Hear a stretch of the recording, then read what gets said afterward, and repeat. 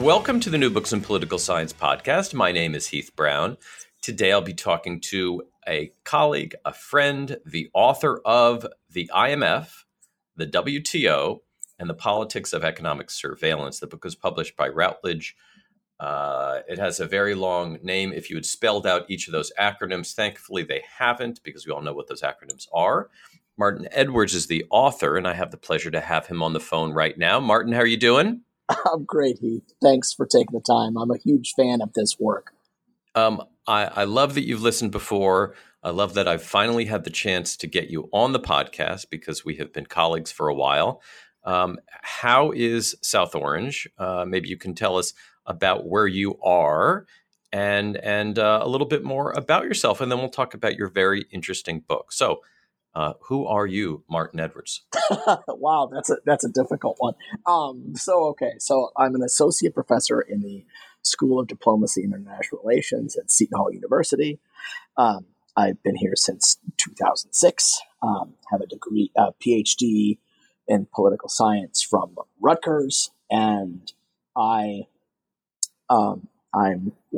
I'm not sort of thinking about the IMF, I am an associate editor for International Studies Quarterly, so it's my job to read manuscripts that come in from scholars and help them sort of navigate the path to publication. Yeah, wonderful. And in 11 days, what will be happening to you? Well, yes. In 11 days, I'll become department chair, and so my goal is to get through July 1, and hopefully there will be no hiccups, no stack of resignations on my desk, and we'll go from there. Right, and how intimidating is it to have an incoming department chair just publish a book, right? That is the motivation that everyone needs, is to have their department chair as well published as you are. It is one of the things that they want us to do to kind of set the tone, and so quite obviously I can't set the tone for people being scholars if I'm, of course, not one myself. So let's talk about this book. All these acronyms and this idea of economic surveillance.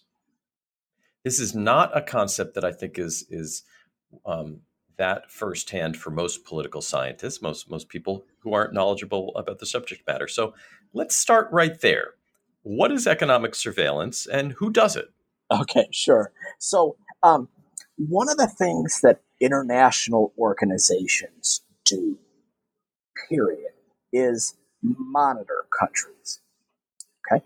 And I use the word surveillance because that's actually the word that the IMF has always used to describe its practice, which does make it a little difficult because people hear surveillance and they think of Edward Snowden. I don't have any secret documents, nor have I been, nor is there a movie about me. But rather, it's the day-to-day work that international organizations do of monitoring countries. And this holds in all sorts of areas. This holds in human rights. This holds in the environment. My work is sort of more, I find the economic international organizations more interesting, and so I'm naturally drawn to them.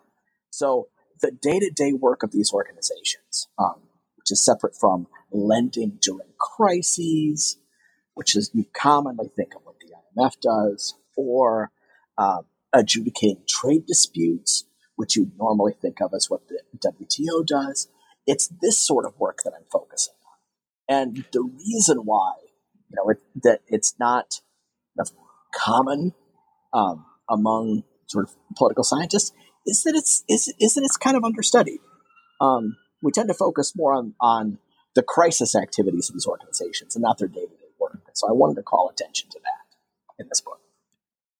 Yeah, and there's this sort of give and take between these international organizations and countries, and the sharing of information, how much information is available, the accuracy of that information is much of what this book is about.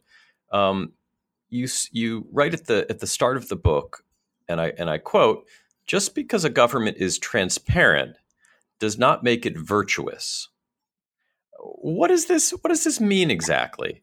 And what are the implications of the transparency that governments have about economic policy and economic data, and their motivations for sharing it.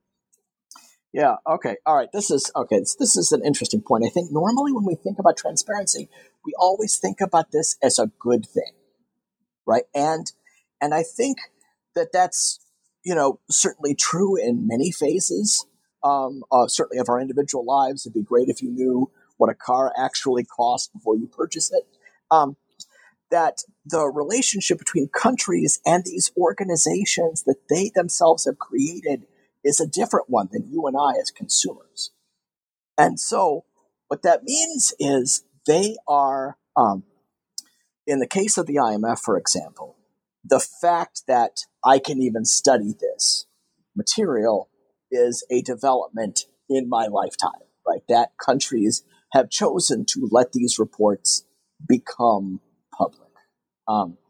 And that involved a lot of wheeling and dealing behind the scenes, where member countries said, okay, fine, if we, how do we do this in a way that doesn't harm us if our economy is actually deteriorating? And also at the same time, countries have incentives sometimes to misrepresent. Greece did this most notably with the European Commission, which was one of the things that led that it sort of stated that things were not as bad as they turned out to be, which sort of deepened its own financial crisis. So, transparency we have to realize that governments choose transparency, and so with that, it's not necessarily the magic bullet that we assume that it's going to be. And who is looking to this information? Who's using this information? The IMF and WTO and others are sort of processing this. They're then issuing reports. Who might be reading those reports? Why is all of this? Why does it matter? Well, again, one of the things that these organizations are trying to do is steer the global economy, right? The WTO focusing more on trade openness, the IMF wanting to make sure that countries adopt policies that are consistent with growing the world economy without harming each other, right? That's sort of a legacy of, World War II. We learned that economic cooperation between countries unraveled, and obviously that was problematic. Right? That's sort of an outgrowth of the Great Depression, which is, kind of when we started to create these organizations in the first place. The WTO came along a little later, but that's the sort of the genesis. So who reads these reports? These reports are read by other member governments. They find them as information. I talked to the IMF about this. One of the staffers told me, do not think for a moment that other countries don't care about what we say about the world's largest economy. And I thought that was really telling. Financial markets, can respond to this work instantly, and in emerging market economies, it's as these reports are released, and depending what the tone of them are, financial markets respond accordingly.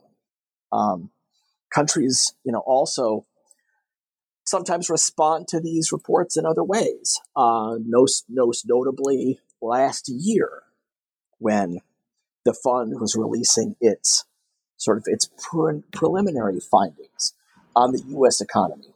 On the other side of town, the Treasury Secretary issued a statement critiquing the IMF for having the audacity to question that we can't have 5% growth and that tax cuts might not have been a good idea. So there is obviously this give and take, and so there are folks looking at this.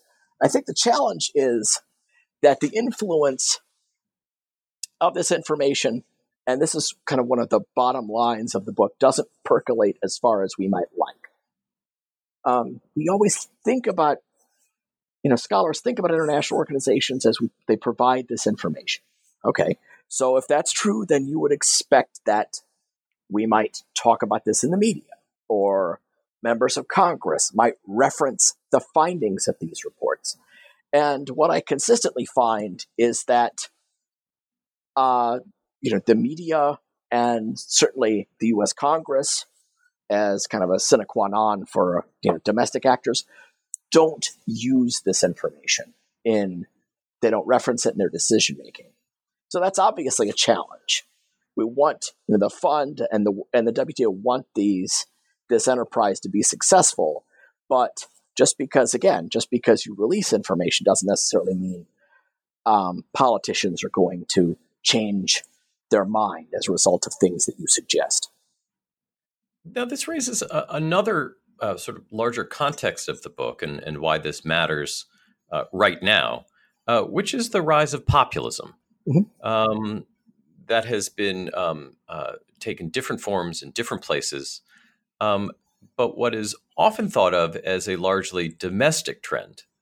But you suggest that it has something to do with the role of these international organizations and the role of the information that they're sharing. So what does populism have to do with this? Oh, that's a good question. I do think that what these organizations are pronouncing is a verdict on the economy that is thought to be impartial, that is separate from what the White House or a member of the president's economic team might say. To the extent to which that is a critique, that is a challenge, right? That reporters that were covering this mundane review of the U.S. economy last year, their phones all lit up at the moment that Secretary Mnuchin issued this press release, basically saying we disagree with the fund's bottom line. So to the extent to which that is an impartial and a technocratic view of government policies, this is something that countries can push back on. And the WTO is the same thing. Functions in the same way. It released a review of the U.S. economy at the end of the year, and in the discussions of those reports, there were all sorts of member countries who were critical of the U.S. for adopting policies that are closing off trade rather than expanding it, or for stifling reform of the WTO itself. And I just remember reading the transcript of this, and I was just sort of struck by the fact that the Chinese ambassador to the WTO referenced Stan Lee. And he said, the Stan Lee quote on Spider-Man, which is, with great power comes great responsibility. And he's saying that the U.S. has great power, but it's not behaving responsibly. And it was just sort of, it's remarkable. It's a remarkably different world sometimes comparing these reports, which are often very subdued, right? They're not designed to be scathing or critical or even newsy, with how governments respond to this, which is a little more inflammatory and a whole lot less diplomatic. Now, this does raise the sort of the empirics of the book. You collected some varied information.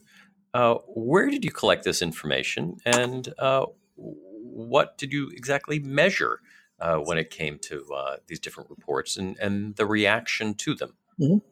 Well, it's a tricky thing to get at, right? Because you can't really ask. You can ask policymakers in some sense, do you listen to these things? But then you have to think, okay, that's modulated, and that might not actually represent reality.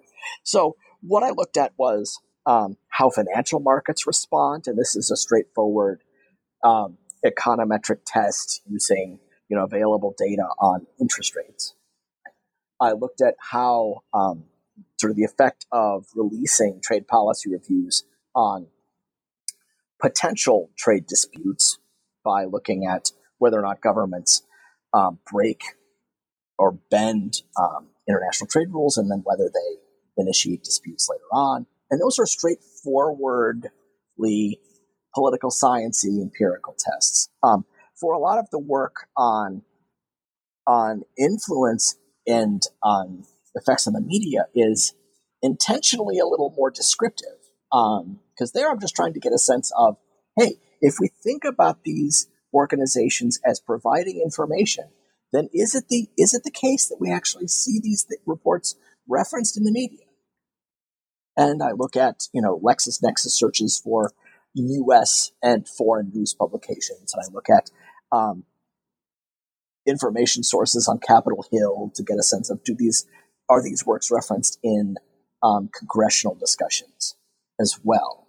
And so as a way, and that's a little more descriptive, but that does get the claim about whether the information that these organizations are transmitting has some resonance domestically. And do they? And if they do, or if they don't, what is likely to get one of these economic surveillance reports to show up in a news outlet? And what kind of news outlets are we looking at here? Is this the major newspapers or more of the trade presses? Yeah, I actually find that it's the more specialized works are where you actually see traction. So electronic newsletters on the Hill that cover trade will certainly talk about what's in a trade policy report, right? And those are referenced more for specialists. But in a very real, but at the same time, this doesn't make the newspapers. And it is kind of interesting because in a very real sense, since these reports are public, they do try to craft them increasingly in a way that makes them readable. And sort of if you can figure out what's going on with the economy by reading the Washington Post, this is not a great reach for you.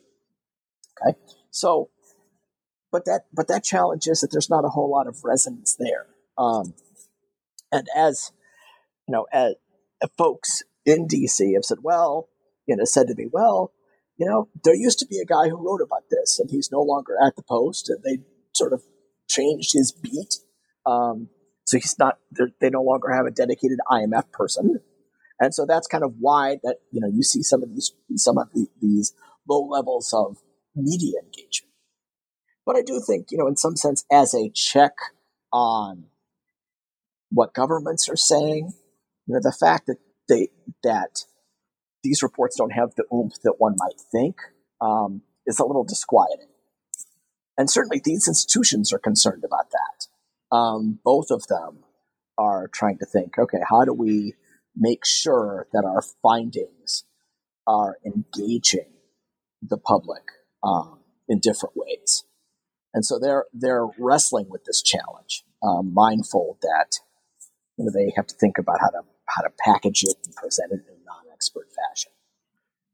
And what would change if there was more resonance, if there was salience that came from the release of these reports? What do they anticipate changing, and why do they view that as a positive change? Mm-hmm. Well, what these organizations are after is making sure that their advice has traction. That's sort of their goal. What would that look like? That would look like their proposals being discussed or their proposals even being referenced more substantively. And I'll give you a sort of a concrete example. The preliminary findings on the U.S. economy for this year were just released a week and a half ago. And there was a lot of discussion on inequality in them, which is not terribly, which is kind of revolutionary for the fund, because normally we don't think of this organization as particularly caring a great deal about inequality. But there was a lot in there that you would find having resonance with a whole lot of campaign speeches right now. How do we ensure better jobs? How do we ensure higher quality worker training?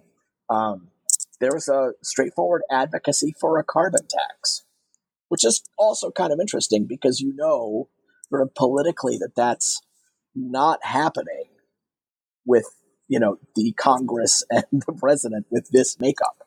So I do think that what these organizations want is kind of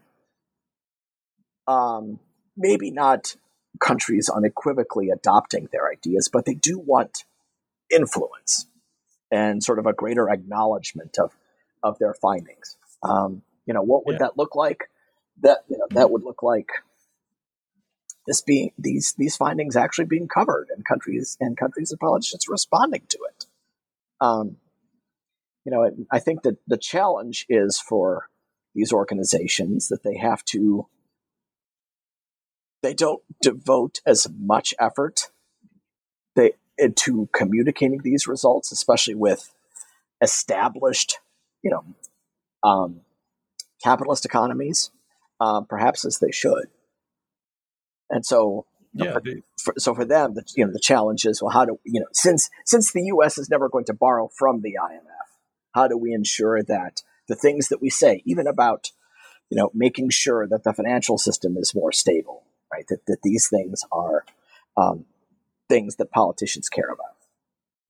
Yeah, it seems to be an obvious solution here, which is the Economic Surveillance Podcast. If you launched the Economic Surveillance Podcast, you would reach the world. Until then, Martin's book, The IMF, the WTO, and the Politics of Economic Surveillance is available from Routledge. The book was published this year. Martin, thank you so much for your time today. All right. Thank you so very much, Heath.